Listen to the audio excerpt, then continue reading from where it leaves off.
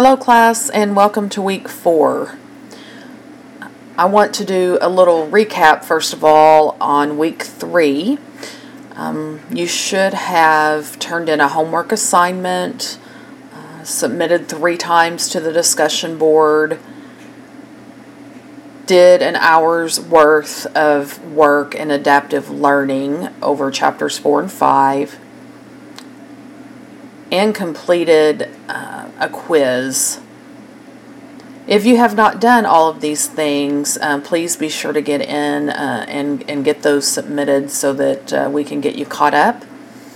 A couple of things about the discussion board. Be sure that you are getting your first post, which would be your 5 terms in, by the Thursday deadline.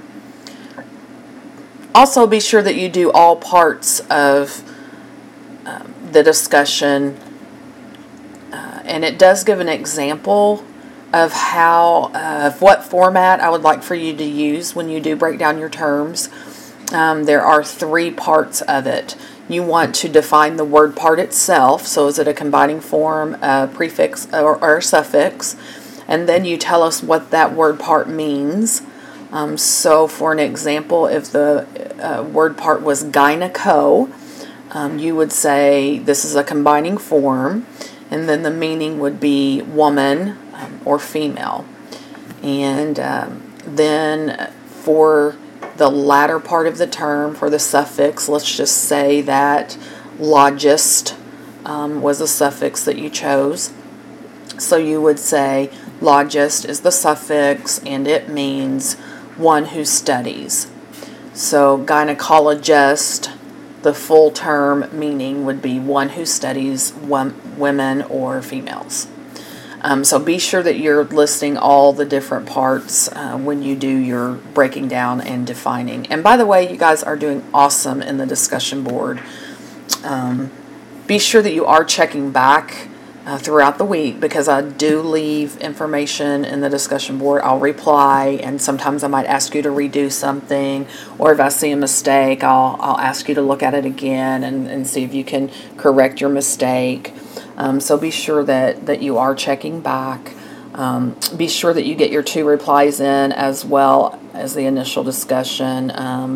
The 2 replies are due on the Sunday night deadline, but the replies are to be sentences that you create using a medical term from one of your other classmates.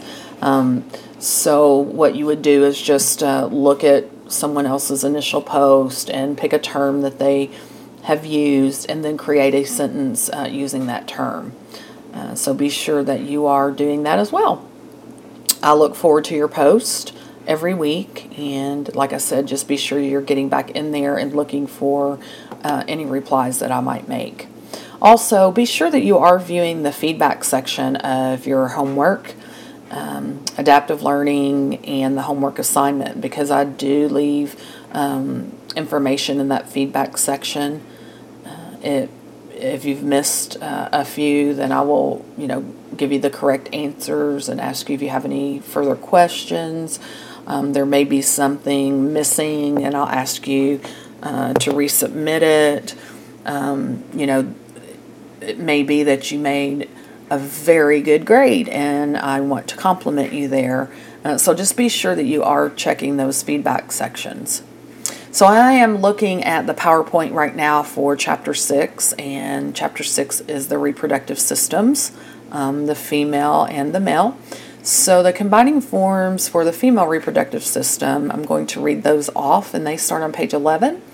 Cervico, meaning cervix, or neck, but in this case, the reproductive system, we're actually talking about the cervix, which is part of the uterus.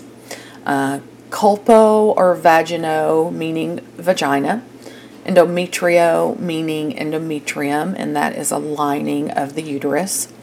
Gyneco, which I've already spoken about, meaning woman or female. Hystero, meaning uterus. And there's probably a term out there that you've heard with this. For example, hysterectomy. That's a pretty common term. And that would be Well, if you break it down, right here, hystero means uterus, and then ectomy is a suffix, and we've already learned that that means surgical removal of. So hysterectomy is the surgical removal of a uterus. Mammo, masto, they both mean breast. And meno means menstruation or menstrual cycle. Útero means ovary. Salpingo means uterine tube, or otherwise known as fallopian tubes. Then some combining forms for the male reproductive would be orchio, meaning testes or testicle. Prostato, meaning prostate gland. Scroto, meaning scrotum. Vaso, meaning vessel or duct.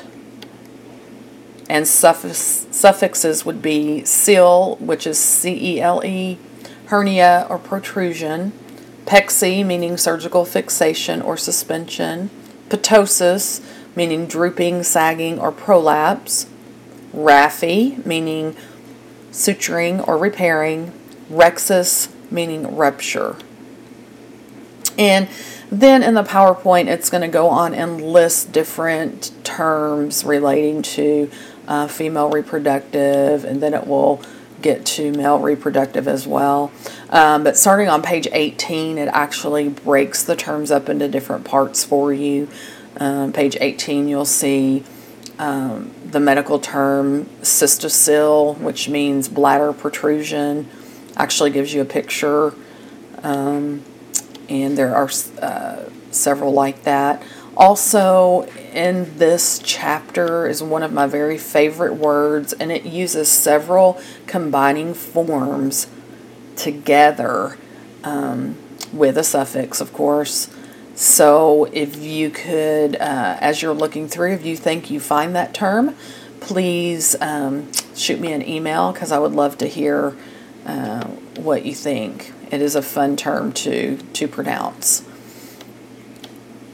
Be sure that you view all of the PowerPoint, read all the chapter. On page 41 of the PowerPoint and in your book as well, there are abbreviations. Be sure that you're viewing the abbreviations. They are important as well. I believe that's all I have for this week, so I'm just going to leave it at that, and I wish you all a wonderful week. And be sure to reach out to me with any further questions. All right, have a great week.